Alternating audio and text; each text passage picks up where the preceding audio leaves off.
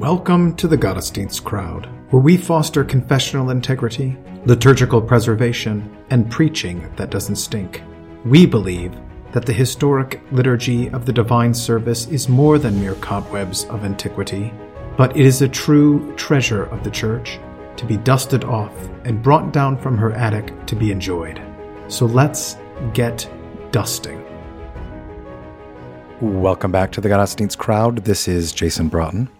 Today we have back with us David Ramirez. Welcome back, Ramirez. Thanks. Good to be here.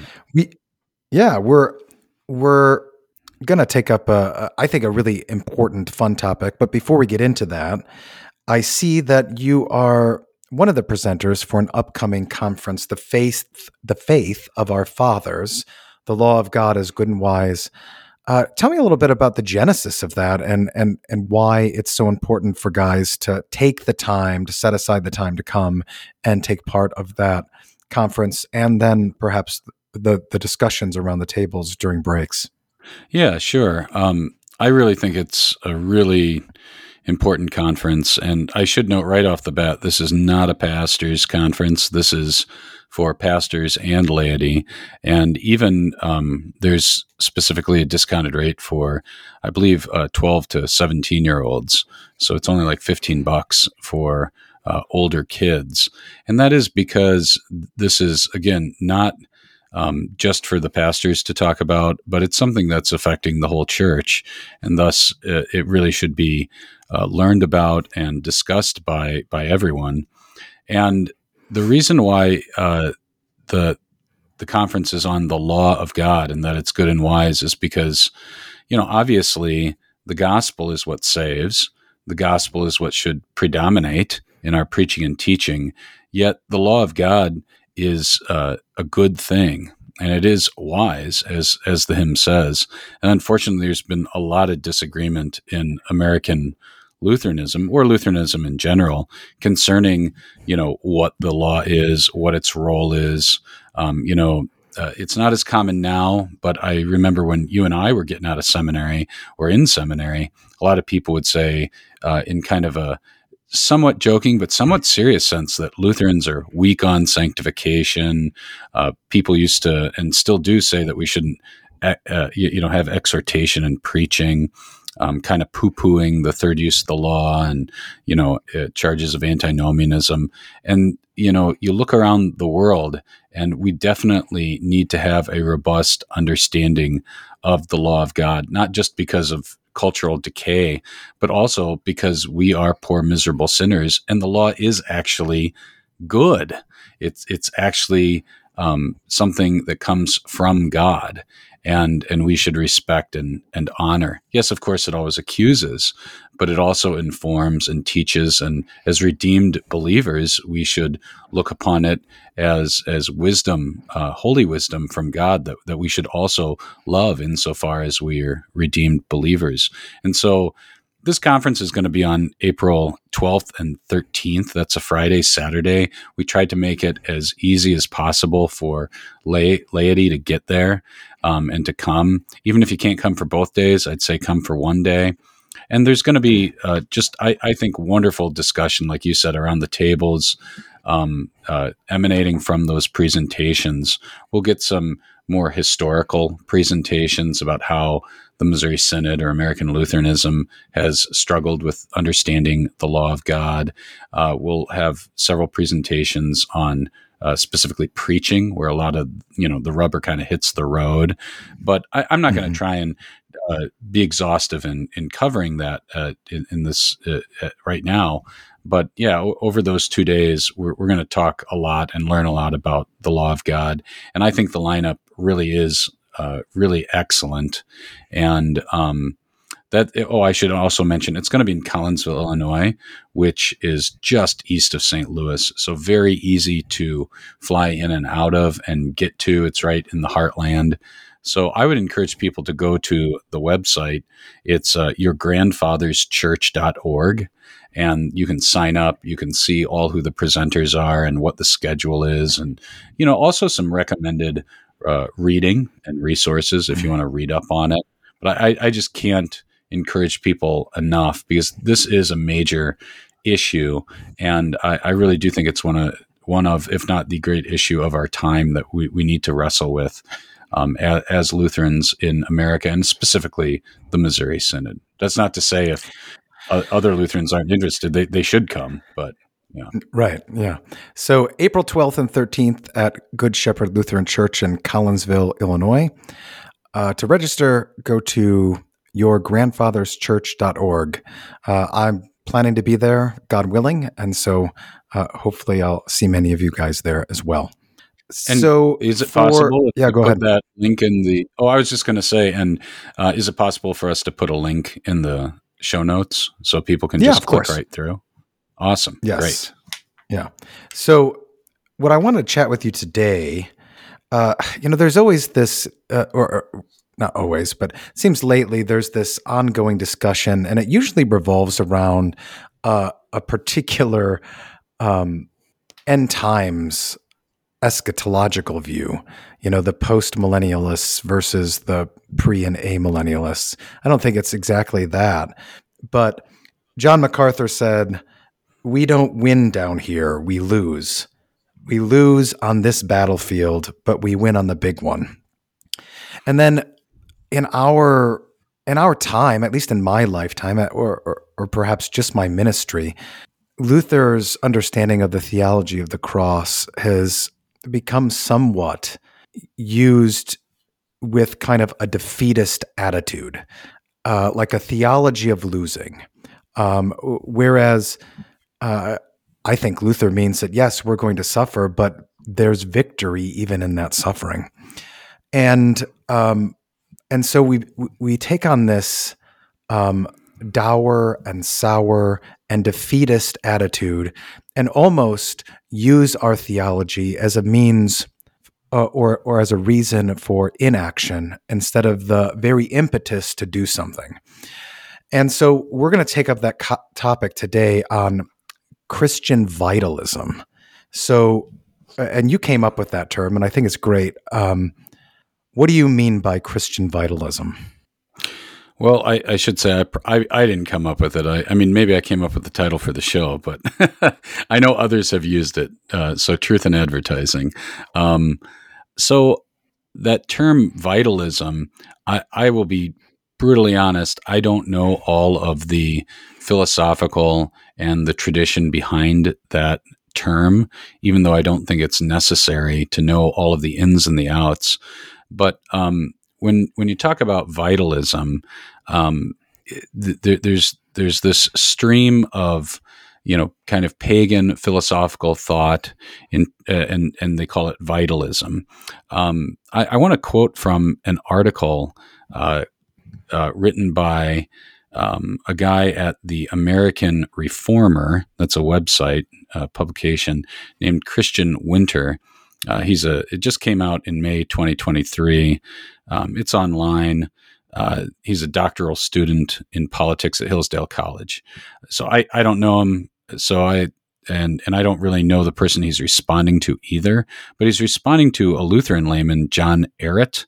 Again, maybe you know who he is. I've never really heard of him before, but Ehret wrote this critique of vitalism that Winter really thinks kind of fell flat. It didn't really deal with the real topic. And even from my relative ignorance, I tend to agree with Winter. So quoting from Winter's article, the fundamental concern of the pagan vitalists, their standard is life itself. Now this is me, like vitality, life, right? And now quoting from him again, for them, whatever promotes lives of natural human flourishing is what should direct political, religious, and cultural movements. And he admits that Ehret rightly notes that BAP and his vitalist followers looked to Nietzsche as the foremost defender of life. He writes, Winter, he says, a Christian critique that challenges Nietzsche, BAP, and the Bronze Age mindset must proceed by showing that the kind of life the pagan vitalists idolize is in fact inferior to the Christian life properly lived. I think the reason why he says that is because it seems like Ehret's critique kind of went along the lines of what you're saying, kind of like a theology of the cross. And now the cross has come and we have to look at everything differently. And there is some truth in that. However, quoting from Winter again, such a critique would show that Nietzschean or BAPian way of life is too low. The arrows of the Bronze Age mindset miss the mark not by overshooting, but by failing to reach the target. And I think that's the crucial distinction. And that's what I want to jump off in and talk about Christian vitalism, because we shouldn't cede to the pagans that they actually are more vitalistic or more alive or more into true life and human flourishing than Christians are. We actually know who the source of life is, God himself, through Jesus Christ. He's the light of the world. He's the life of the world. And so any type of critique, this is where I totally agree with Winter, any type of critique is not saying, oh, they're too into life, whereas we're not into life, or kind of echoing your quote of MacArthur, well, we lose down here in a defeatist sense, but rather we are absolutely and ultimately victors in Christ. Now that means, like you already said, there will be suffering, there will be reverses of an earthly sort here in this life, and that's an important part of the true theology of the cross. If you even want to get into that term, I don't find the term very helpful personally, but that's a discussion for a different time. But to me, you lean into this. You say, you want to talk about vitalism. We're the only real vitalists because we're the only ones who understand real life. And so Christian vitalism should not just be asserted, but it should also be seen. And I guess that's what I really want to talk about today, is how, Christian vitalism is connected to the true life in Christ for mankind. And so think about that term, not vitalism, but vitality. Vitality means full of life. To put it more colloquially, people who have vitality have pep in their step. They want to win, or you could talk about like Jesus's warning in Matthew 27 when he talks about tribulations and how the disciples are going to be put to death and how they're going to be hated by all nations. This is in Matthew 22. And in verse 10, he says, then many will fall away and betray one another and hate one another. And many false prophets will arise and lead many astray. And because lawlessness will be increased, the love of many will grow cold. Well, if your love grows cold, you are spiritually dead. Just like if a body grows cold, that means you are physically dead. But Jesus says, but the one who endures to the end will be saved. So yes, there will be defeats here in an earthly sense. There will be suffering and tribulation. To use a kind of an more recent, book or epic analogy, you can think about in The Lord of the Rings, where they talk about the long defeat. But that doesn't mean they don't fight. It's not a loser mentality. It's not a loser theology. We know that our victory is assured, and that's a proper understanding if you want to talk about the theology of the cross. Yeah. So that's how I would set up Christianism.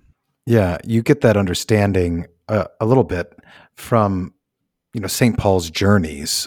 I think I've mentioned this in a podcast before, where he's recounting in 2 Corinthians, all that he went through.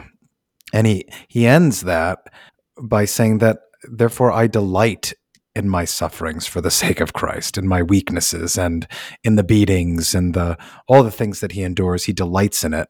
And there's instead of delighting in those things, like those are signs that I am alive and that God is working out his plan here in time, we see it as a reason to wallow and complain. Yeah, absolutely. I mean, I love that passage where Paul is like, I've learned how to rejoice in all things. And like you said, he goes through that list, like bad times, beatings, horrible stuff, but also he's learned how to rejoice and live in not just poverty and bad times, but in good times too. Those have their temptations as well. So,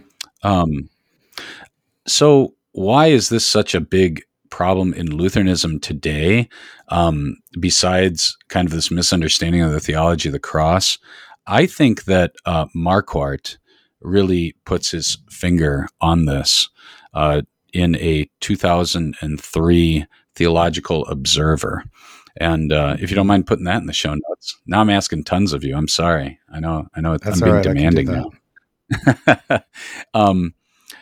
The link, if you put it in there, Theological Observers, for those who don't know, those are very brief studies or essays. They aren't a standalone article in the Concordia Theological Quarterly. And so the link that Pastor Broughton will send you to, or if you click on the link, what you'll be sent to is a PDF, and you have to go to the 22nd page of it to find it. But the title is called Antinomian Aversion to Sanctification. And this is literally just about exactly 20 years ago. And Marquardt, who is an astute observer of Lutheranism and, Christianity as a whole, if you don't mind, I want to read a little bit of it. Is that okay? Please do. So he writes, an emerited brother writes that he is disturbed by a kind of preaching that avoids sanctification and seemingly questions the formula of Concord about the third use of the law.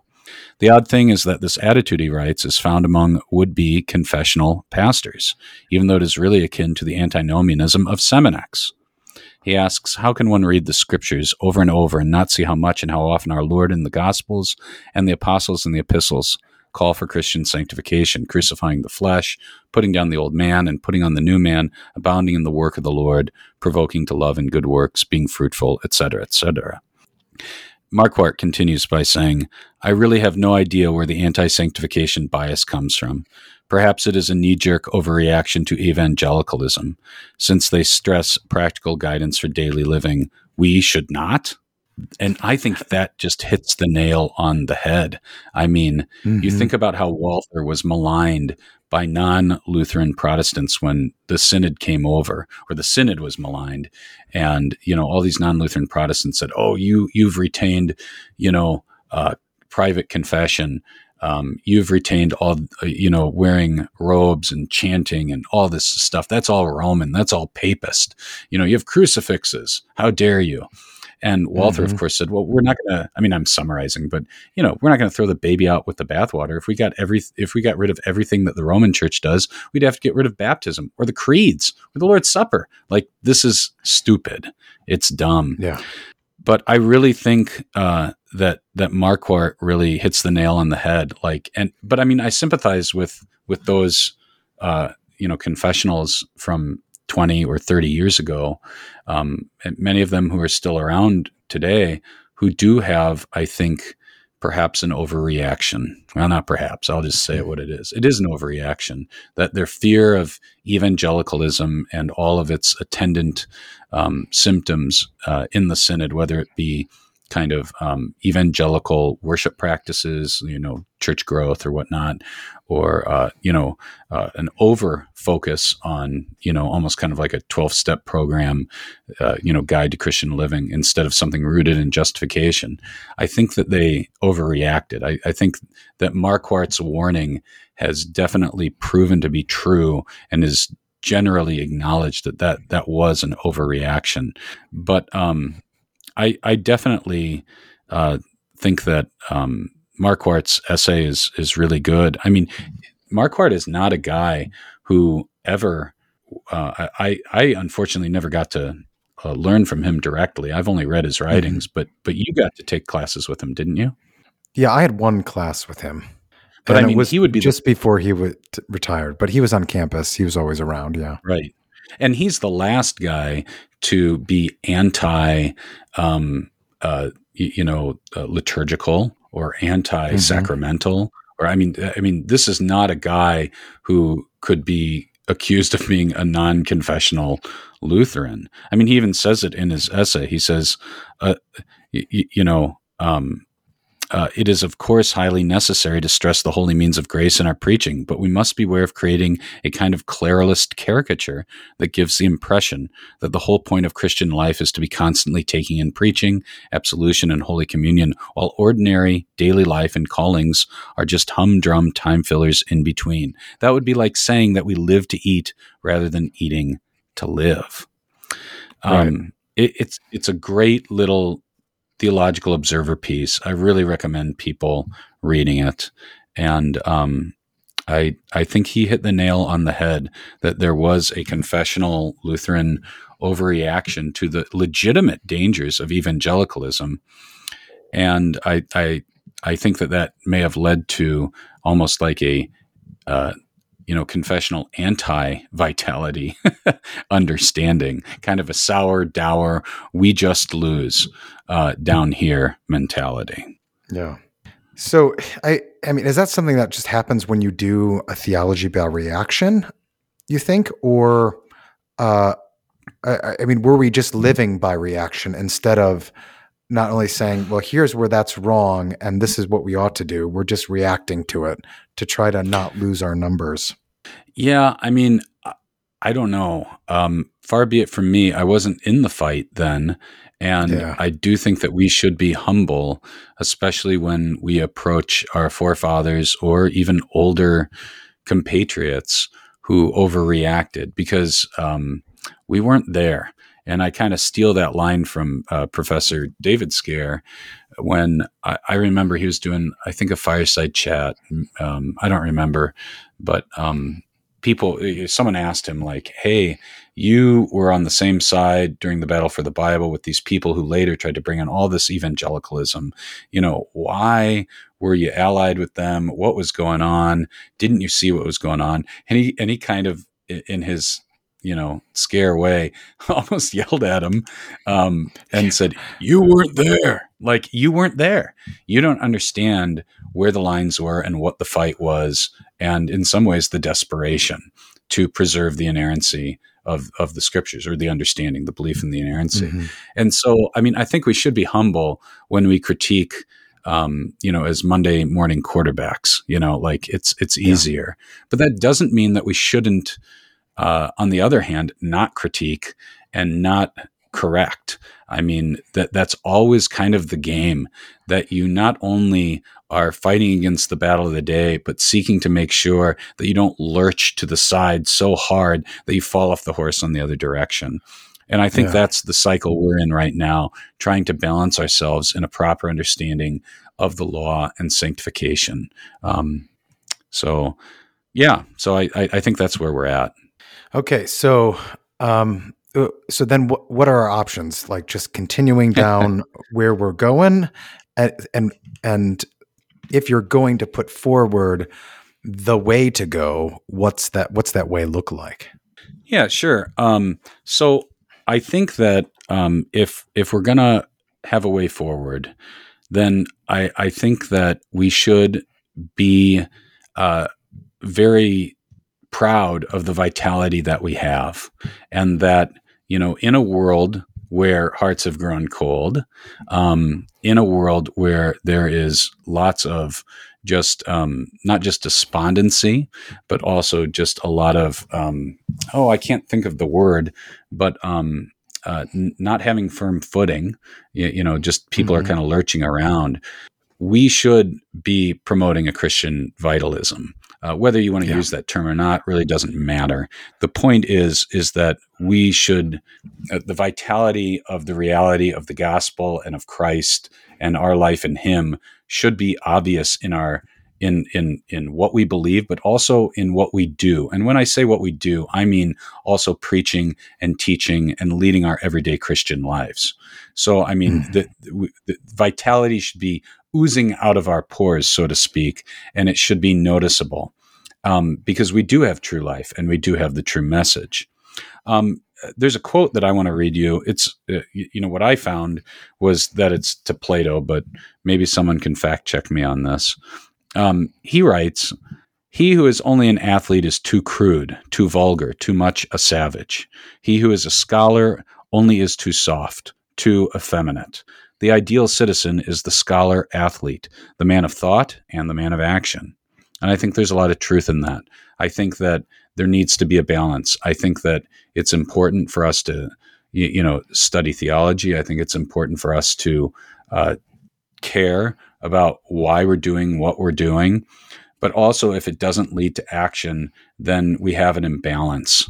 And here, obviously, Plato's not talking about the Christian life, but he's talking about kind of earthly life, the citizen, the ideal citizen.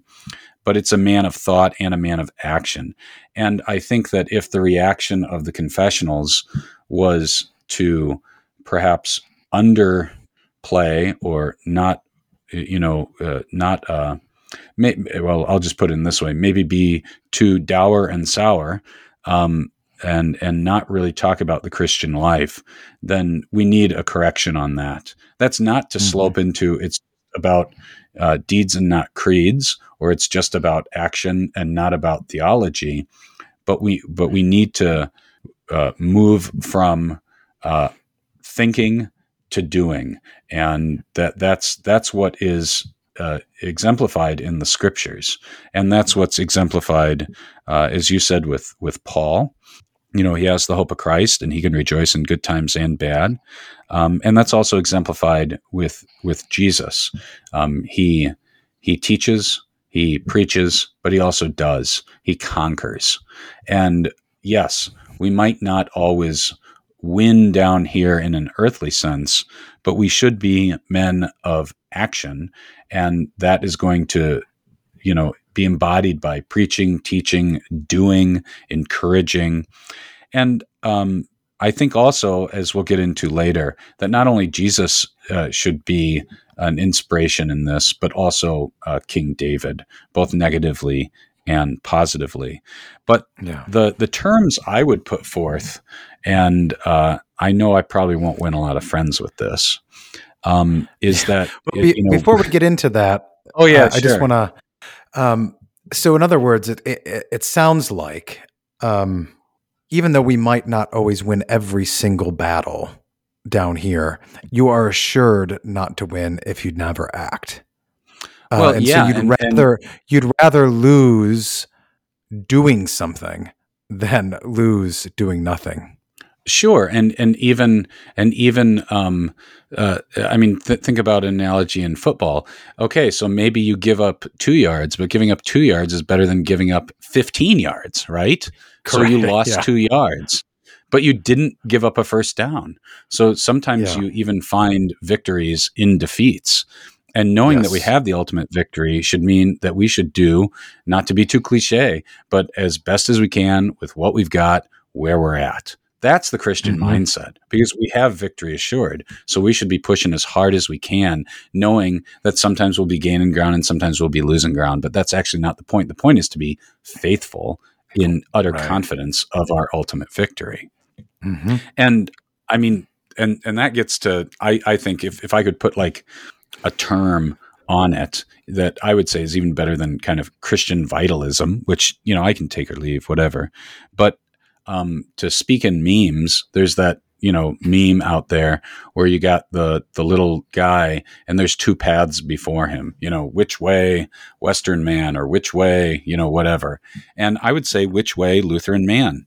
And we can either go towards what I would suggest is the way forward, which I guess you could say is, similar to a so-called Christian vitalism. And that would be heroic Lutheranism, ready to not just hear and love and accept the gospel, but also to fight and to be men of not just thought, but also action. And that would be heroic Lutheranism. On the other hand, and I know I won't win, like I said, many friends with this title, I think on the other side is Hogwarts Lutheranism. And I think those are the two choices for us. Heroic Lutheranism or Hogwarts Lutheranism. Okay. So, well, let's do the difficult one first, the Hogwarts Lutheran, the one that will, so that we can end on the good note and not the note that everyone's going to hate you on. You just want to end on the gospel, Hogwarts, right? That's right. It must predominate. Yeah. So why Hogwarts? Well, I mean, it's no secret that I don't like Harry Potter. And as tempting as it would be to just go on a rant against Harry Pothead, I don't want to do that. I actually think that I think that this analogy is apt, because I think Hogwarts Lutheranism is very tempting. Just like I would say the Harry Potter series is very tempting, but ultimately not helpful, and even worse, just not good. I mean, besides all the witchcraft in Harry Potter, I think it's a bad epic, because I know that there's a lot of people who probably would want to argue that, Harry Potter is, it's just a fun story. It's just good. It's good guys versus bad guys, blah, blah, blah. But even if they wouldn't find it problematic, to use that word, because of all the witchcraft, I would still point out that it is not trying to find the lane of just some story. It is an epic of, how many volumes are there? I don't even know. I mean, 7, 8? I think 7 9, total. something like that. Is it 7? Okay. I mean, it's a big series, and it's some serious world building that has gone into it, and it is trying. I think this is indisputable. It's trying to be in the same lane as like Lord of the Rings and Chronicles of Narnia. And so, again, like I said, besides all the witchcraft stuff, which I think renders it, not a good idea, period. But even if you aren't convinced on that front, I think that Harry Potter presents a world with all of the outward trappings and kind of the feel and the aura of traditionalism, but not the soul or vitality, if you will. So, for example, Hogwarts, it's got, dusty libraries, tall ceilings, Victorian era settings, seemingly old world or old school hierarchies and institutions. And yet it is not very traditional. The world is not traditional. What's the author's name again? What's that lady's name? I'm sorry, I forgot. J.K. Rowling or Rowling. I Yeah, Rowling. I mean, she's not a traditionalist by any stretch of the imagination. She's very feminist, probably even beyond just egalitarian, but feminist. And I was talking to my buddy Pastor Remke here in Kenosha Circuit, and he called it faux traditionalism, and I think that's a good way to sum it up. Or as I summed it up before, it's got the outward trappings of traditionalism, but not the reality, not the vitality. I mean, couldn't that be just England in general and the C of E? Yeah. Okay. Fair enough. I mean, yeah. If you want to extend the critique, that is, the current state of England, ye olde England, right? Yeah, and the Church of England, right? Yeah, I agree, absolutely. And I mean, in terms of it trying to be in the lane of an epic, I mean, not only do I think that it's kind of absurd to have a woman author write a people's epic, because that's what it's trying to be. It's trying to be an Anglosphere epic, and a huge story that people can really sink their teeth into. But also, like I said before, it's actually feminist. Not only is it not Christian, but it is feminist. I mean, you've got girls fighting alongside of guys purposefully putting them in harm's way. But also you've got like just the assumed egalitarianism with co-ed sports. And that's easy in a magical world to downplay physical created differences. Another place where I think that it really falls flat and is not a good epic, and really shows kind of the inability of Rowling or a woman in general to be able to write an epic for a people. Again, I'm not saying that women couldn't write a story, but that it really takes a man, and not just any man, but a very special man, to write an epic for a people, like like the Song of Roland, or what's the famous Spanish one? I'm drawing a blank. It's not El Cid. It's Don Quixote. Yeah. But anyway, that's kind of into literary theory, which we don't need to get into. But I mean, another example is, think about how catty, in a very female way. I mean, guys and girls both have their problems, but there is a distinctive female cattiness between the male characters, like Harry and what's his friend's name, Ron or something. The redheaded boy. Yeah, Ron. And so, frankly, I think it's a very Gamma story, and I guess we'd have to refer people to you and Curtis's discussion about kind of different types of men when it comes to Gammas. And this is natural. It's hard for the sexes to really understand each other. But to get back to the main point, I think Hogwarts Lutheranism, why this analogy works is because Hogwarts is a place that has the trappings, kind of the creature comforts of an older world. And that's very attractive to people who find modern life destabilizing and disenchanting, and and they know that there's something wrong. But the problem with Hogwarts is that, again, it has all the trappings. It has, maybe not all, but some of the externals, but it doesn't have the true life and vitality that ought to be there in an epic for a people. To bring it into the Lutheran, American Lutheran context, I think an example that we would all agree on, at least in the Missouri Synod, would be, you look at the Society of the Holy Trinity. So that is a group that was founded back in the late 90s for evangelical Catholics, folks that wanted to focus on renewal of the liturgy, renewal of traditional worship practices, and also traditional theology and things like that. Insofar as it's traditional for the ELCA, right? It was overwhelmingly ELCA, and yet I'm sure some of your listeners know, but if they don't, I came out of the ELCA. I had lots of encounters with the Society of the Holy Trinity, or the STS, and I found it very wanting. It was almost like escapism in the worst sense, where and I know it was very meaningful for some people who were in it, and it did some good. But at the end of the day, I view it as it was a place to retreat and to have some comforts and have some trappings of traditionalism.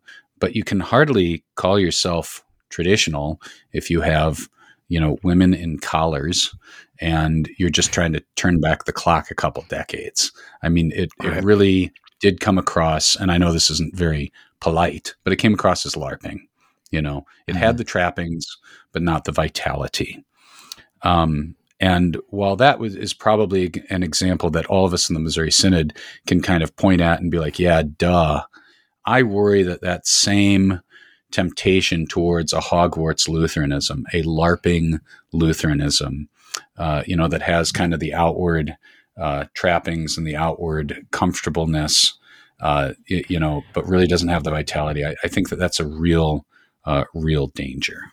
Yeah, it's interesting you point that out, because I mean, I spent a year in England and I kind of see what you're talking about.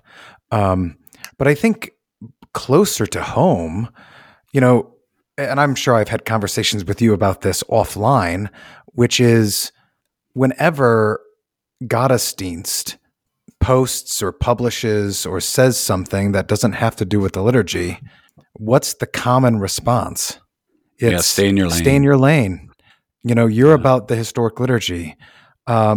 Continue just to be about the trappings instead of the vitality which brings those trappings to life, right? That the reason why we do those things. Right.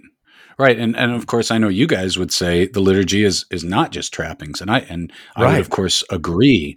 But it's almost like it's it's like trying to push that which is not trappings into trappings so we can stay comfortable. Like it really gets me angry, because it's like, no, the divine liturgy is divine, and it brings real life and it brings real light, and that should push us to have vitality in all aspects of our life. So why wouldn't we take lessons from the liturgy and the word that is given in it, and push forward and have it exude in our daily life, or in our Christian life, or in our ministry, or whatever. Yeah, I'm with you. I really do not understand it. I mean, like, if you guys stopped talking about the liturgy, I would get the critique. You know what I mean? Like, hey, Right. you guys are supposed to be talking about this, and you never talk about it anymore. You become obsessed with something else. But it's like, that's not true. So it's something else. I don't know. So Hogwarts Lutheranism, the trappings, but not the substance, that gives life to the external demonstration of that substance. And so maybe you'll get to this in further points down the road, but do you see the primary divide within, say, the Missouri Synod as which has been in the past kind of like the worship war type things, or do you see it more in terms of those who see the liturgy as the enacting of that vitality and bringing it into the homes and into the public square, versus those who just want smells and bells? Yeah, I mean, I don't think it's an either or. I mean, like, obviously there's still the divide between those who wish to hold to the historic liturgy and the historic practices which flow from the doctrine of the Lutheran Church, right? You know what I mean? Like that divide is still real. We still have a huge segment of the synod that I would say, regardless of whether it's malicious or purposeful or naive or whatever. I'm not trying to delve into that. There's tons of people who have taken on evangelical practices that flow from evangelical theology, American evangelical theology, and not Lutheran theology. And that is not good. I think that divide is still there. But I mean, all of those fights have been, those discussions have played out. I mean, those fights are still there. There's still a scrum line. But I think most of what needs to be said on that has been said. I think that now we really have a much hotter conflict or discussion based upon, the law. And you see this ripping right through those who would all have been on the same side 20 years ago, even 15 years ago. Yeah. Now, here's the question: the other side of the contemporary worship / liturgical worship battle. Any idea where they fall, or are they just as divided as, say, the confessional line, so to speak? Yeah, I think they are divided, because I think that I find, and this is anecdotal, but I find that it is interesting how some folks who are on either side of the worship question are, it's almost turning into like a 4-part division, in terms of the law. You've got folks that are, into kind of quote unquote contemporary worship, even though it's really just rehashed stuff from 40 years ago. But a lot of those folks have cozied up to, or interact with quote unquote liturgical types that are soft on the law, so to speak. And then there's I do think that there's younger folks that grew up in not very liturgical churches, and maybe that's not their practice, but they are concerned with the antinomianism and the lawlessness of American Christianity in general, and also in the Synod. So I do think that these things are cutting through both camps. So that's very both interesting and confusing. All the lines are being redrawn. I think that's a good point. I mean, we're kind of at this this point, this kairos, right? This point in history that is going to be kind of revelatory in terms of where are the lines being drawn now. We've already had those past battles. We've made our disagreements. We've kind of called truce, so to speak. But now, and we've called truce mainly because there's something else on the table. There's something bigger. There's a bigger fish to fry. Maybe. I don't know. I mean, it just, everything seems like pretty scattershot. I don't know if I would agree that people have called truce. I think those wars are still being fought. I think, though, that you're right about like other things are on the table. And so there's different priorities. But I totally agree with you in that this is huge. And it's something that always comes up, that Lutheranism has to battle, all of Christianity has to battle, this understanding of the law. And I do think it's linked with Christian vitality and this understanding of, hey, we need to be active, we need to be moving, we need to be conquerors. Yeah. And so how you've laid out what Hogwarts Lutheranism, what are the points of compare? Where do we see this operating within Lutheranism in general, and perhaps specifically in the Missouri Synod? Yeah, and I'd even get a little bit more specific than that within the confessional camp, meaning the liturgical side of things. So I'd like to throw out 3 points in relation to the Synod, especially the confessional Lutherans, even though this can be said among the more quote-unquote contemporary crowd as well. Point number 1 is feminism. I brought this up with Hogwarts, and I think it perfectly plays in with even in very liturgical churches. And your point about the Church of England is very good. They've got high liturgy and smells and bells beyond anything, and yet they're totally feminist. And unfortunately, in the Synod, even though women cannot wear collars, so again, an outward thing, or consecrate, praise be to God, but the functions of the pastoral office are so circumscribed and narrowly defined, and that has gotten this way over the decades, that there is this kind of functional feminism, like, unless a woman is in a collar, in a pulpit, preaching, then she can do whatever she wants. As if man and woman weren't created to complement each other and have different roles. And the sad thing is that 20, 30 years ago, the confessionals would be agreed on a lot more when it came to male and female roles. And there's been huge confusion that has filtered in. And I would say under the cover of, look, it's only the pastor who's consecrating. It's only the pastor who's preaching from the pulpit. So no, nothing's changed. But that's us buying into an argument that we never held to. We always connected the pastoral office being reserved for men as being based upon the created order, the orders of creation.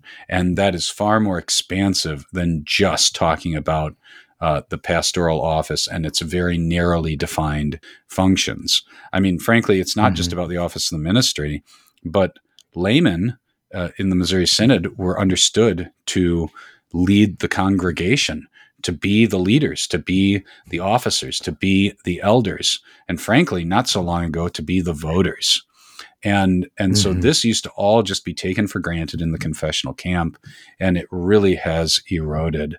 And this is not good. So, I mean, sure, maybe there's, churches where, it's the pastor who is presiding and preaching, but the parish is not led by men. And that is sad. That's a sad thing. Now, maybe, again, this isn't the time and place to talk about like why that is. Maybe the men weren't leading. Maybe the women were trying to usurp. I don't know. I'm not trying to get into specifics, but what I'm saying is that we don't want to be this Hogwarts Lutheranism where we have the trappings of traditionalism, and yet it's totally egalitarian, if not feminist. And we need a recover of patriarchy in our parishes. So that's point number one. Mm-hmm. I don't know if you want to talk more about that. No, I mean, I think that's a really great point. And that probably begins with just how the pastor himself carries himself and his interaction with his own wife, right? Oh yeah, absolutely. Sure. Yeah. I mean, yeah, we could talk for hours about how this has infiltrated and gone bad. Mm-hmm. But that's one of the big touch points. I think another touch point, which is tightly related, is kind of the psychologicalization of the church. And this one, I mean, again, I'm not a Harry Potter expert. I just can't stand that series. But so I can't make a good connection to it. So sorry. But in terms of Hogwarts Lutheranism being the trappings without the vitality or the soul, I mean, again, you can have a lot of confessional parishes or, talk about the pastor and his role being very important and blah, blah, blah, and Christian fathers being very important and elders being important and all these things. So, it kind of does flow out of this, feminization of the church. But in terms of psychologicalization, with the rise of modern psychology, it really takes away from the idea as the pastor as giving advice and wisdom.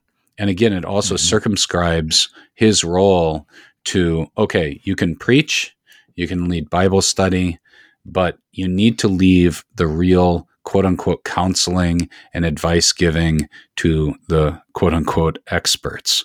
I mean, I view it as a very, kind of shamanistic displacement of the role of both pastors and elder Christians, both male and female. This cuts across lines. It's not just a feminization of the church, even though psychology and feminism are tightly linked, but also it steals and strips away the role for not just the pastor as the one who's to preach and teach the word of God and in all of its wisdom, but also older men should teach the younger men, and older women should teach and encourage the younger women. And, kind of this professionalization and sacralization of psychology really destroys the essence of giving Christian wisdom. So again, we still have a pastor getting up and giving a sermon. We still have Bible studies and things like that. But I mean, how many times have you heard pastors? I've heard it from many pastors say, yeah, I'll meet with a couple or a person a few times, but then I'm going to send them to experts because that's not my job. I can't handle that. I need to send them to people who really know what they're talking about. I've heard that so many times, and it blows my mind. Now, again, I am not saying that there is never a time to get help from someone who has expertise. Obviously, if someone comes to me and says, hey, I'm really struggling with these things, but also I'm having like pains in my chest. Yeah, I'm going to refer them to a doctor, right? Like go see your doctor. Mm-hmm. I'm not a biologist, I'm not a medical doctor. Yet at the same time, you do know what a man and a woman is. Yeah, I do know. Yeah, exactly. Yeah, I do. Yeah, which Supreme Court justices don't know, right? Mm-hmm. But so I'm not saying there's never a time for outside help and there's never a time for expertise, but it is just incredible to me that we just, view ourselves as incapable to actually minister to people with the word of God and wisdom. I mean, if psychology wasn't already like fundamentally discredited by its stances, for one, most psychologists are fine with all this tranny nonsense, but also its reproducibility crisis. I mean, I just can't believe people take psychology seriously as a science, because science means that you can actually reproduce your results. And the reproducibility crisis across all the scientific fields is notoriously bad with psychology. I mean, most of the stuff that they pass off as alleged truth has never been proven by the scientific process. It's really incredible.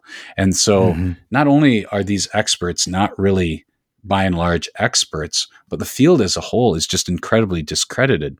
But even if it wasn't discredited, even if that wasn't true, what I just said, which it is, it's still absurd. I mean, imagine a pastor 100 years ago saying this. Well, I'm sorry, Mr. and Mrs. So-and-so. I'm only a pastor. I'm only like a forgiveness dispenser. I can't give you wisdom on marriage after like 1 or 2 times meeting with you. That's crazy. Right. That's not how our forefathers ministered. They helped people. Now, we should be humble on what we can and can't do and what we do and don't know. But I mean, we're supposed to be the shepherds of God's people and also the elder men and the elder women. I mean, give me a break. I'd rather have a grandmother or a grandfather give advice to a Christian couple or someone struggling with something who has the experience of life than some quote unquote expert who, who doesn't know anything. I mean, give me them every day of the week. Well, it seems like, to go back to your football analogy, imagine punting as soon as you got possession of the ball every single time. And that's kind of what this is. It's for lack of a better way of saying it, winners want the ball, right? They want to be the one to pass it. They want to be the one to receive it or take the handoff. They don't just want to get it out of their hands.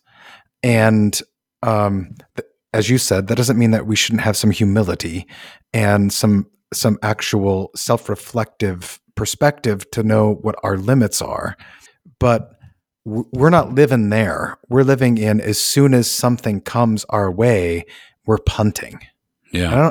That's not the place to, that's not living.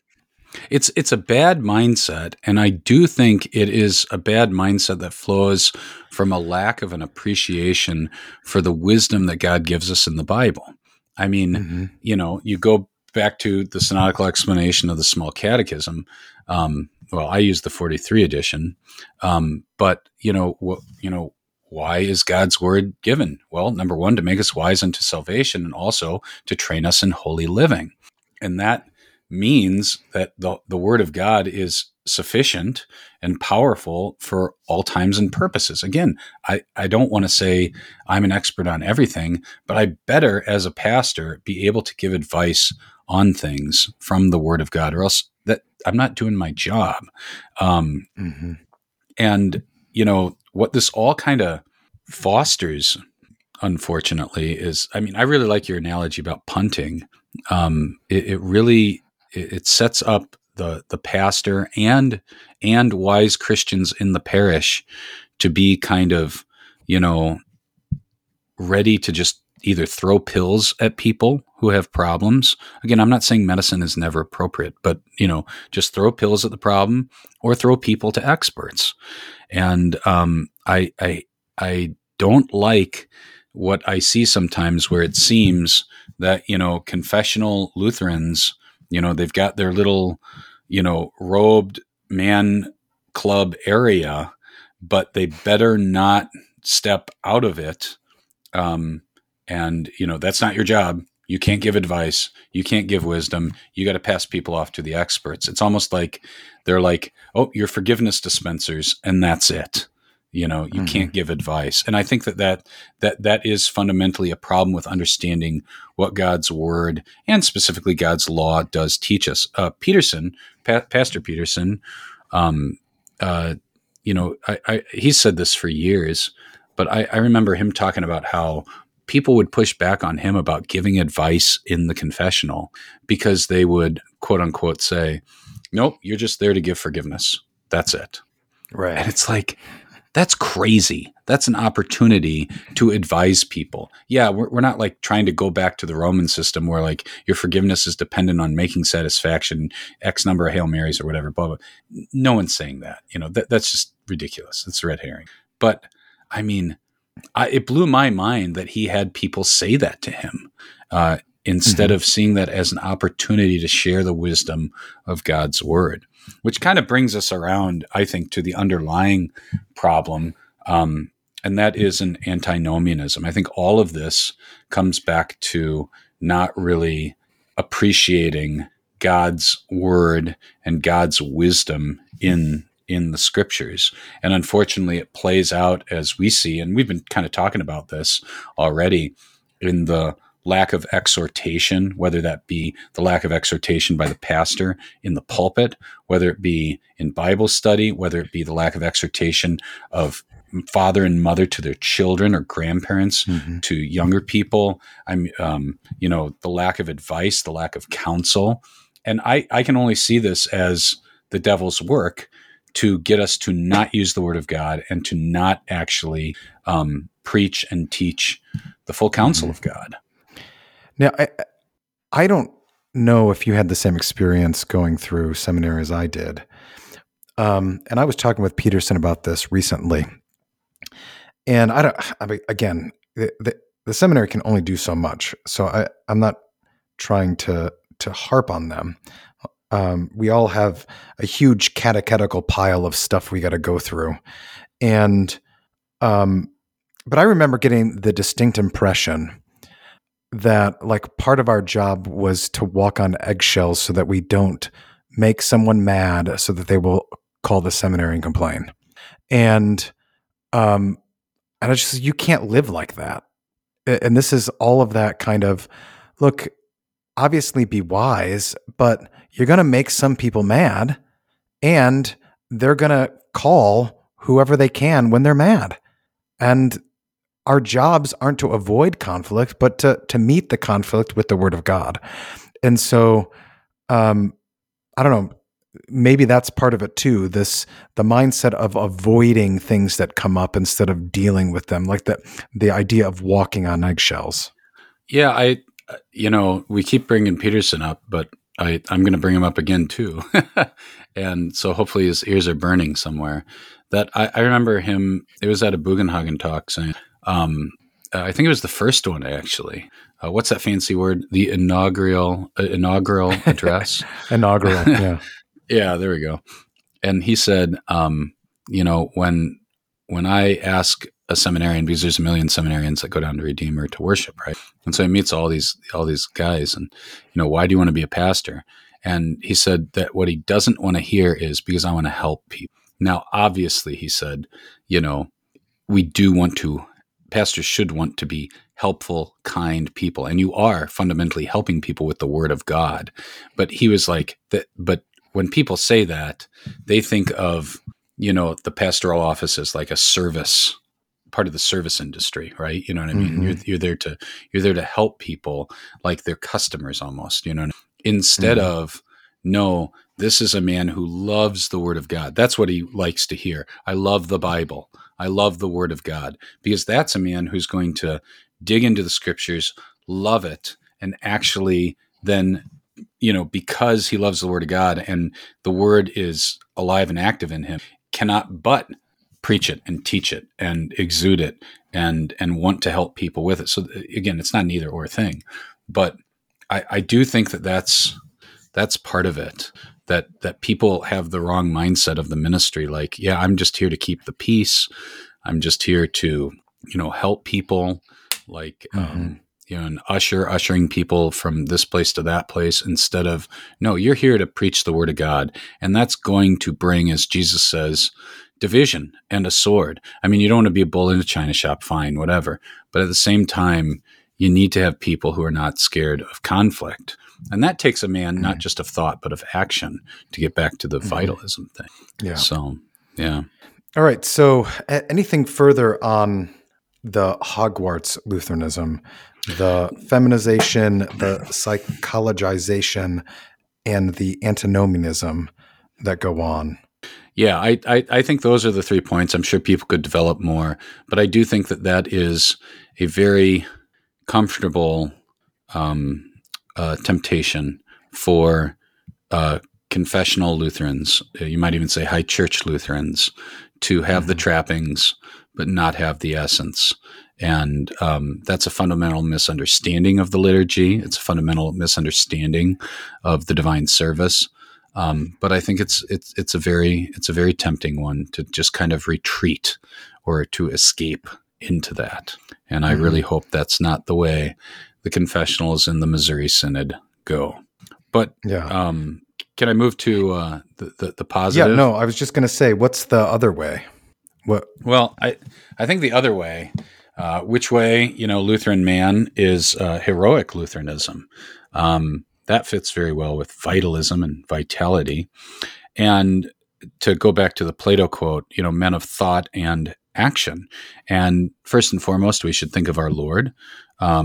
He's our conqueror. He's conquered for us. He's bound the strong man. He's freed us from sin, death, and the devil. And he is a conqueror. And in that absolute confidence, we can go out and fight as well. And we conquer by the word.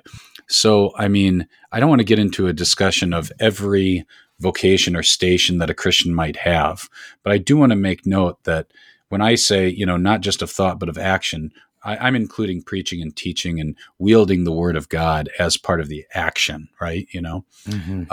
But for other people, like a father and a mother, it would be being a good parent. For a worker at his job, it would be working hard, and also spreading the word of God where and when he can. For a Christian prince or for citizens, that might be to advance Christendom, right? And in that sphere. I don't want to get all into that. I'm not trying to cover everything, but heroic Lutheranism should be, men of thought and action. And very specifically, Jesus says and talks about us conquering by his word. And we should remember that he's the master teacher. This kind of gets back to like Marquardt's overreaction comment, but like, I guess I'll ask the question. You've probably heard good confessional Lutherans say, Jesus isn't our example, he's our savior. Have you heard that before? Yes. Yeah. Yeah. And it's like, okay, yes, he's our savior. And yes, some American evangelicalism really downplays the savior part and just really talks about like the example side. But that doesn't mean that he's not our example too, And he is the master teacher, and he wields the word of God, the sword of the Spirit, in a way that we should, as pastors, as parents, as men and women of God. And so I think that, focusing in on the word of God and clarity of teaching is really important. And I kind of want to, make an aside, and I hope it's helpful. Do you remember the old saw back like in the mid to late 2000s, that like traditionalists in the ELCA went to Rome because they were seeking authority, because there was like no authority in the ELCA. Everything was up for grabs. And that Missouri Synod folks tended, if they left Lutheranism, and they were confessionals, went to the Eastern Orthodox because they wanted, like liturgical worship. Do you remember that old saw? I do. Okay. Yeah. So people used to say that all the time. And then, praise be to God, most of the defections and the apostatizing dried up. I know there's been a couple guys who have left the synod over the last few years, but there's a whole rash of people back then, like right when we were in seminary and getting out of seminary. But for the most part, it's dried up. Praise be to God. But I think I'm actually, just a side note on that, hoping to interview someone who is former Eastern Orthodox and coming into the Missouri Synod. Oh, really? That'll be interesting. Yeah. If only I listened to podcasts. But I'm joking. Well, sort of. But like that old saw had a lot of truth in it. But there was another side to it that I think people were missing, because it wasn't just why are they going, what are they seeking, but also what could they stay comfortable with? You know what I mean? Like for ELCA folks to go to the Roman Catholic Church, many people would be like, well, why? If they're looking for authority, if they're looking for a magisterium, if they're looking for, an actual structure and hierarchy, like in the Missouri Synod, we have authority, we might complain about a lack of discipline and a lack of follow through and a lack of lots of stuff. And all that's legitimate. But compared to the ELCA, it's like, miles and miles apart, right? And so people would say, well, why don't they just come to the synod, right? And one thing that I think a lot of people didn't understand was that they could keep all their higher critical stuff by going to Rome, because Rome is totally fine with that. So it wasn't just about them going to a place where there was authority and order and like that, but also they didn't want to go to the synod because they didn't want to give up that historical critical stuff. And so they could keep that. Now, again, I'm willing to be corrected here, but my suspicion is that the guys from the Missouri Synod didn't just go to the Eastern Orthodox to, gain something, but also they could stay comfortable with something. And the Eastern Orthodox, are very mystical. And I think that is very tightly linked with a lack of clarity of teaching. It's cliche, but it's true. Like, you press an Eastern Orthodox person on like atonement or, a whole myriad of things. And those, it's a mystery. It's like, right. Okay. Waving a magic wand of mystery doesn't mean you answered the question, guy. It's like Marquardt saying, the Eastern Orthodox mysticism, the problem with mysticism is it begins with mist and ends with schism. I've never heard of that. That's hilarious. Or if I heard it, I forgot it. That's great. Well, and I think that's the thing. Like, I think that was part of the attraction. Not just they were running to something, but they wanted to hold on to something. And you can kind of just melt into Eastern Orthodoxy. And again, as long as you kind of take on a lot of their trappings and a lot of their stuff, there's lots of quote unquote mystery that you can hide in and kind of just do your own thing. And it's not even just the mystery. It's like, you just don't understand. You just don't have the gnosis. You don't have the knowledge for it. And it's all baloney. Yeah. Oh, you don't get it. Yeah. You're saying that because I've cornered you and you're leaving for Eastern Orthodoxy for suspect and nonsense reasons. And you don't want to fess up to it, Yeah. It's really pathetic. But either way, I think that just like a lot of ELCA people who went to Rome, they wanted order, but they wanted to keep all their, higher critical stuff.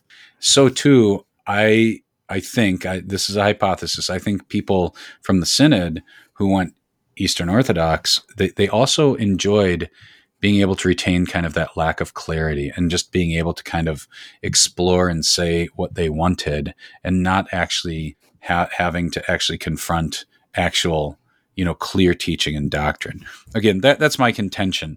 But the reason why I bring it up is that those who have left, that they've left, and that's their problem. I pray for them.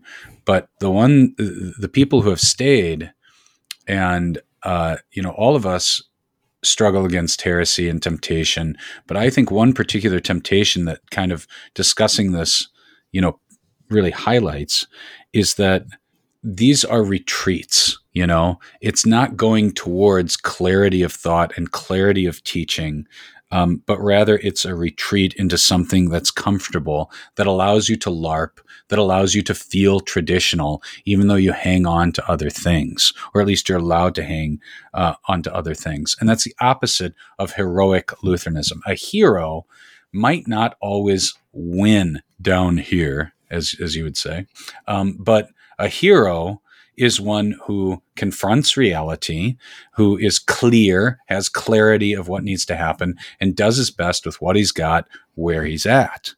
And so that's not a retreat, even though sometimes you might lose, but you actually attack. As you said, winners want the ball. You don't back up and get eaten up. Put me in, coach, I'm ready to play. And that's why I don't want us to fall into the same trap within the Synod, where it's like, hey, as long as we have this, then I can live with it. Or as long as we can LARP and pretend like everything's okay, then this is not a good mindset. And I do think, again, this ties in with antinomianism, because antinomianism likes to be vague and likes to stay away from particularity, and thus it is linked with mysticism. It leads us to be comfortably numb, as the poet says. Which poet is that? Is that Pink Floyd or Led Zeppelin. I don't know. I don't know. Anyway, It's the same with psychology, I've right? And all become the pills. yeah. Well, I've become comfortably numb. I can't even sing it, but right? Isn't that Pink Floyd? Oh, whatever. It doesn't matter. Is it in the wall? Maybe. We don't need your education. Yeah. I mean, you I don't actually know. were You're older alive when than me. these. Oh, see, I was making that joke. Oh man, you were alive when these came out. So, but yeah, we got to stay away from being comfortably numb and complacent, and that's why Which Way Lutheran Man is heroic Lutheranism, and I would say, like before, David and of course our Lord are the ultimate. I mean, Jesus is the ultimate example of this. But I think David as a man and only a man is also a very good example. So I'd like to move on to David and his mighty men, but I don't know if you wanted to delve more into mysticism. No, I was just going to ask you, where biblically, besides our Lord, do we see this happening, being played out, this kind of vitalism, tip of the spear type stuff? That is, even though there might be some losing, it's not defeatist, it's not a retreat, there's no complacency. Yeah, I think the story of David, the account of David, I mean, obviously all scripture is written for our learning, but I think that the detail of, David's story is just so vital for us to actually care about and read. I mean, the Holy Spirit has, chapter after chapter after chapter written about David. I mean, outside of Jesus, I would challenge anyone to find another person who has so much time and attention paid to him. I mean, maybe you can think of someone, but there's more time spent on David than St. Paul. Moses? Okay, well, there you go. You beat me. That was easy. Well, I mean, he's got a lot of time paid attention to him, but even you don't get that much with the other patriarchs, right? You don't get Abraham, Isaac, and Jacob, even Joseph. All those stories are kind of linked together. But I would even push back on Moses, actually, because like if for pound narrative about David's life, I think there's more of David's life than Moses's life, because you don't get to count all of the chapters of the law and the ceremonial law and all that kind of stuff. Like correct. All of Deuteronomy. Yeah. Okay. So I thank you for your challenge. Now I'm going to actually have to count up the chapters, but now that I'm being, vital and I've got life and I'm going to push back. I think there's still more narrative chapters on David than Moses, but be that as it may, one way or the other, if I can't say definitively now, since you've destroyed my point, David is one of the people that we get to hear the most about. And I think that's on purpose, because he's a type of the Messiah, but also for us to think about ourselves and holy living. To start with a negative example, I mean, we were just talking about being comfortably numb and complacent. I mean, think about David. I mean, David's a hero, right? He defeats Goliath. He leads his people. He saves them. He defeats their enemies, all this kind of stuff. But think about when David falls. He's complacent. Mm-hmm. He doesn't go out with the army. He's not doing what he should. And that's what leads to him committing adultery with Bathsheba. But don't worry, Jesus does it for you. Yeah, Jesus does it for you. That's right. Which is true. But wouldn't you want to then also lead a godly life full of vitalism? Yeah.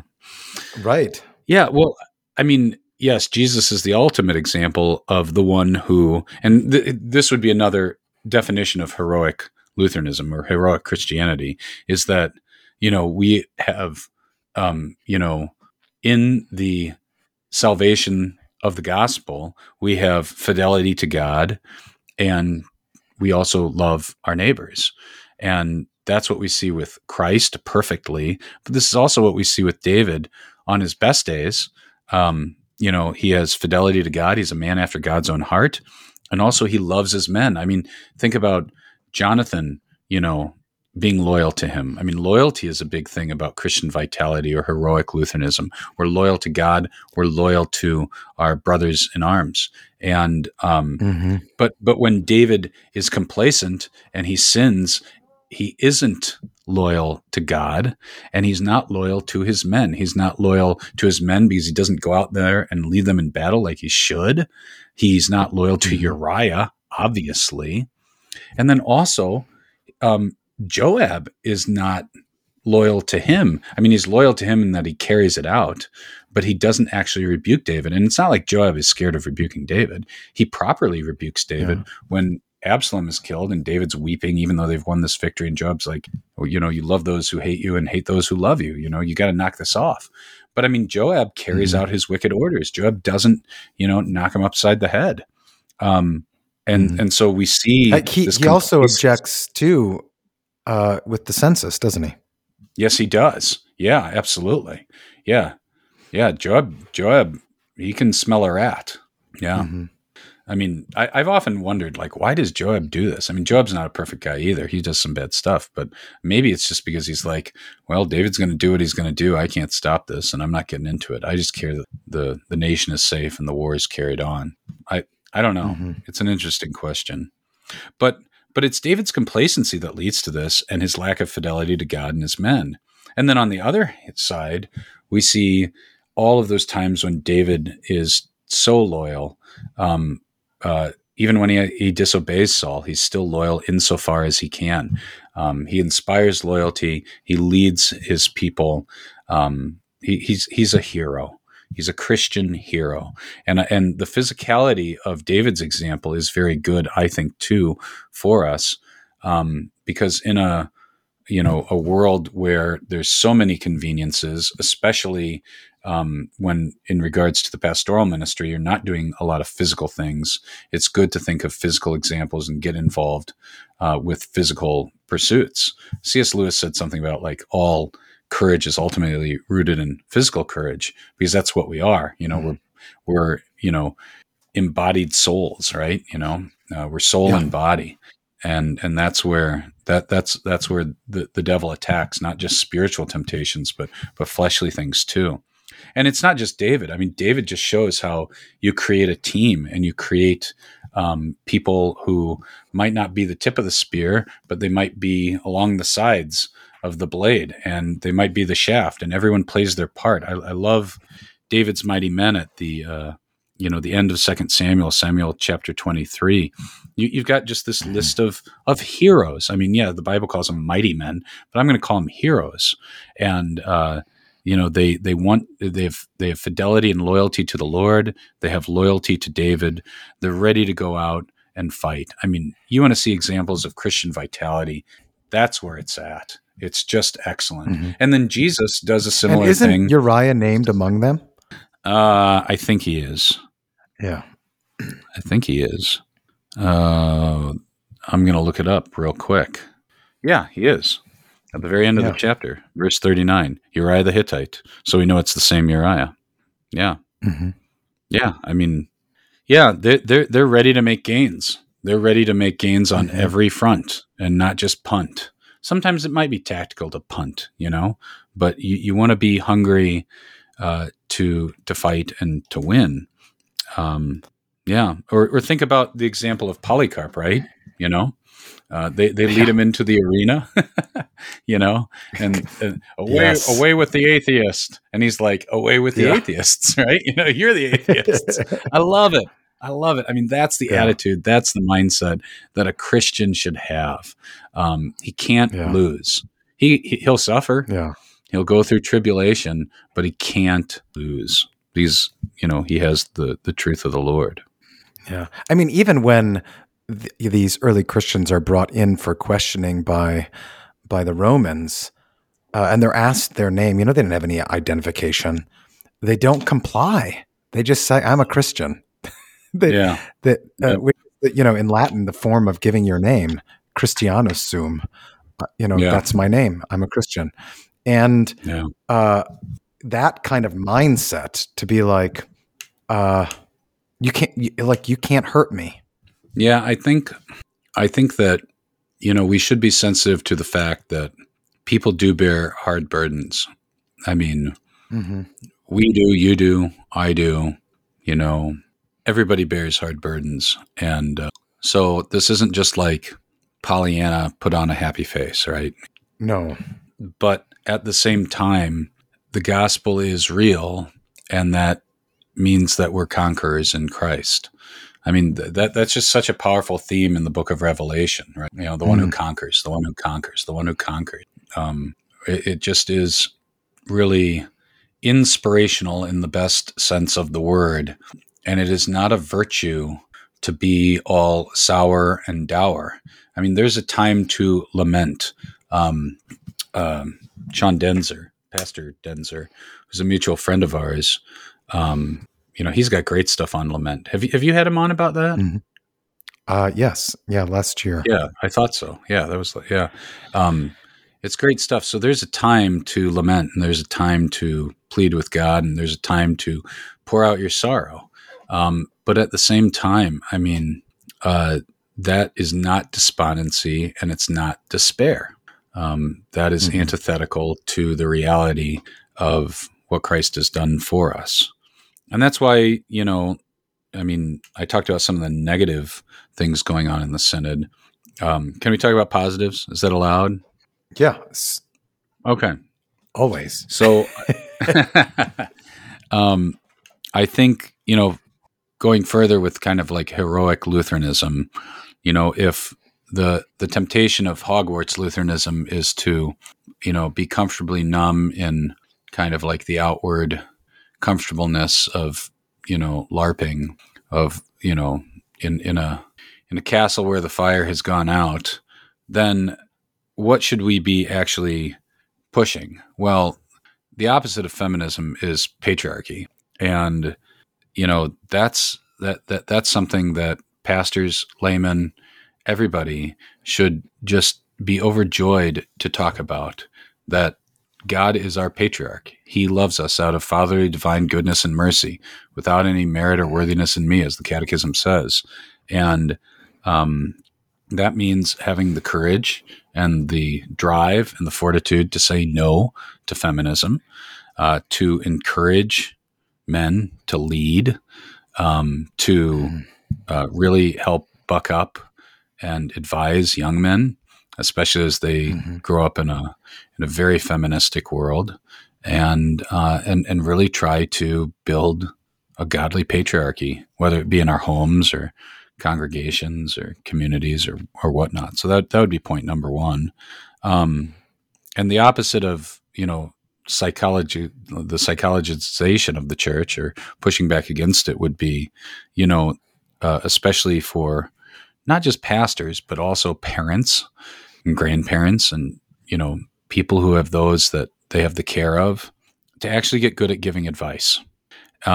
We've got the wisdom of the ages. We've got, well, first of all, we have the Word of God, period. But we also have the wisdom of the ages. I mean, reading history, both biblical history and classical history, or just any history, it gives you more data points. It gives you more examples. It gives you more wisdom. And, if you're not sure how to handle a situation, talk to a wiser pastor than you, or a pastor who might not even be as wise as you if you're a pastor, but it helps to go over something and get another set of eyes on it, instead of just throwing people to so-called experts and professionals. Or if you're a dad or a mom, go talk to your pastor, go talk to other moms and dads. I mean, to actually to be ready to give advice and to talk through situations with other people. That's so valuable. I can't tell you how many times, I've been in the ministry almost 15 years, and I still call up people like, okay, this is what is going on. What do you think? And most of the time at this point, my instinct or my plan stays relatively the same, but it's good to get another set of eyes on it. And it's good to talk it through with somebody else. I don't know if that's your experience. No, I think that's true too. But I also think that, at least for pastors, and perhaps in kind of the modern American context, most of our people live in their minds. And what I mean by that is they do jobs that are primarily mind work, not physical labor work. That's not everywhere. It's not completely, the case in every locale, but we spend a lot of times in our heads. And I think a good fix for that is to learn to work with your hands in one way or another. It teaches you not only how to fix problems that you've created. Say you're building something and you'll notice, oh, geez, I just did that wrong and it's not working. Yeah. But if you're trying to fix something that's broken, it helps you diagnose problems that you don't know immediately. You only have the evidence that there is a problem. You don't know the source of the problem. And I think because we have grown up in a time, or we're getting to a point where, most of the people didn't grow up on farms, or they didn't grow up, working under their dads in whatever trade they had. So that we're missing that aspect.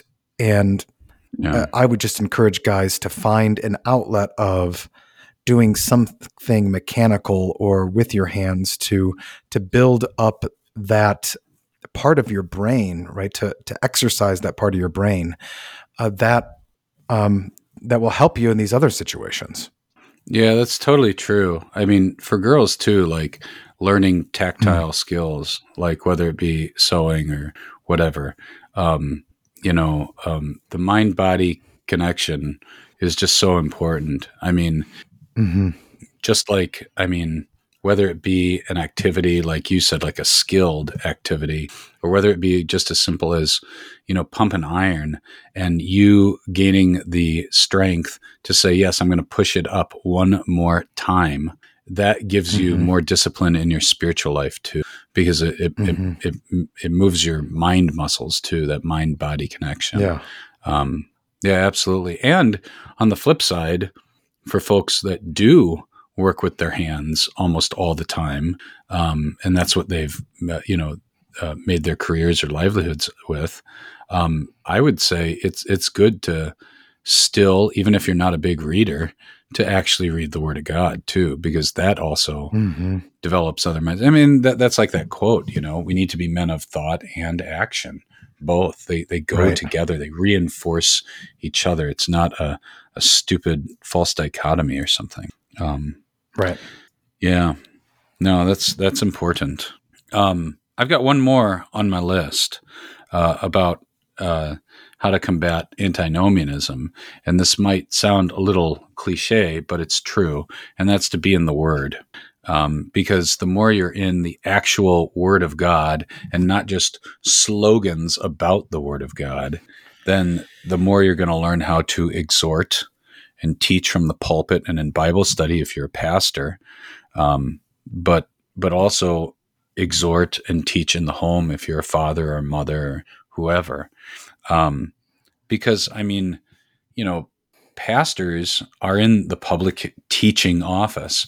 I think Peterson is going to be talking about this false distinction or overplayed distinction between preaching and teaching at that conference in Collinsville. But that's been just a plague in our Missouri Synod circles about like, oh, this is preaching, not teaching. And it's like, okay, yes, there's a difference between how you're going to present something in the pulpit and in Bible study, but preaching and teaching are practically synonyms at points in the Bible. There's way more overlap than otherwise. And that we really should think of Jesus as the master teacher. And again, whether we're pastors or whether we're parents or whether we're neighbors or whatever our vocation is, we really should view Jesus as the master teacher. And then also Peter, Paul, Moses, David in the Psalms, that this is... See, that's where I can get some more stuff for David from the Psalms, and then I can win the argument. I can use the Psalms. True. Right? But yeah, Jesus and the holy men of God who wrote the Bible are master teachers, and we should learn how to teach from them. That's just a wonderful part of combating antinomianism, to be in the Word and to develop understanding. How to be good teachers.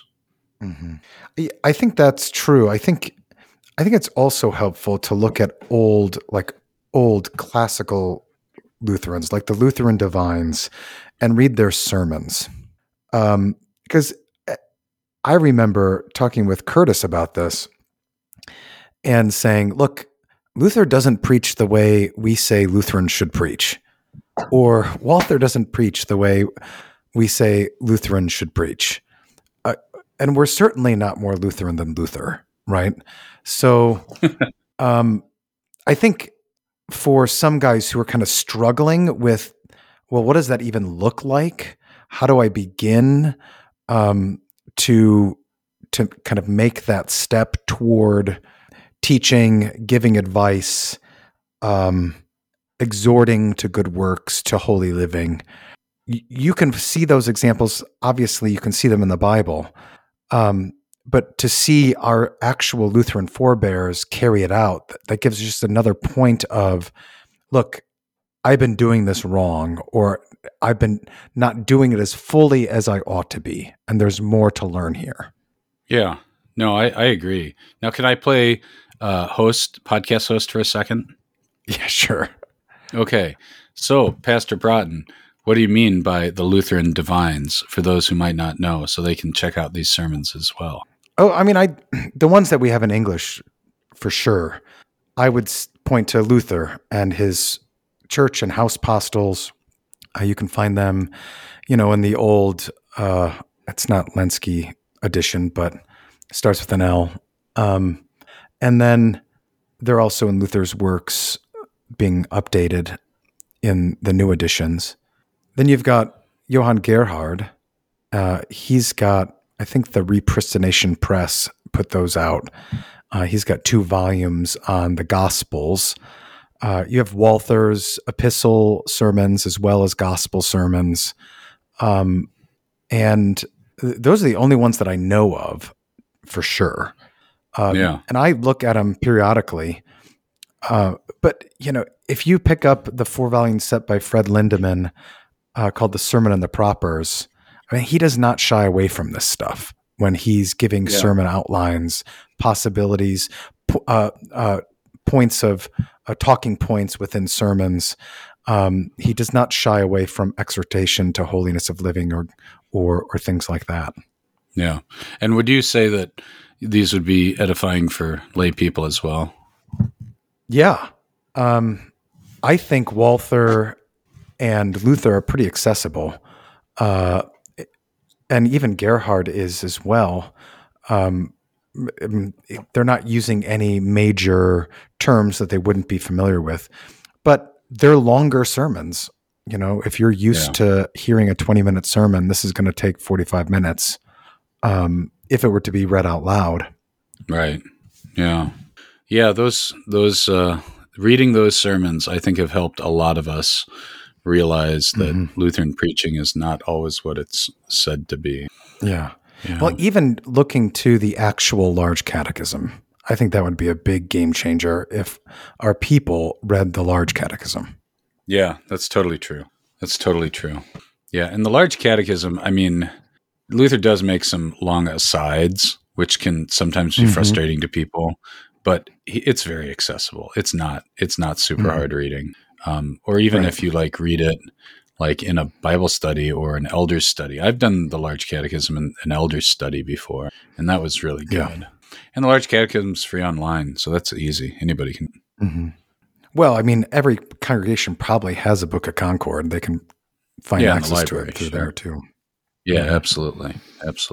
Well, can I come full circle? Is that okay? I promise not to dump on poor Harry Pothead anymore. Yeah, please do. What are your final thoughts? Oh, final thoughts. I guess these are final thoughts. Yeah. So if I dumped on Hogwarts Lutheranism, I'm not one of these guys that has to quote Lord of the Rings in sermons, which is pretty cringe. But I do think that there are some epic tales worthy of our attention and that do reflect a Christian or Christendom sensibility. And, I would say The Lord of the Rings, Chronicles of Narnia certainly fit that bill. And I would say that, if you want to talk about Christian vitalism and, bringing fire to hearts grown cold, I really think that Gandalf is a very inspiring figure. He, like many confessional Lutherans, has the propensity and perhaps temptation to be a little sour and dour at times, a little cranky, especially with those hobbits.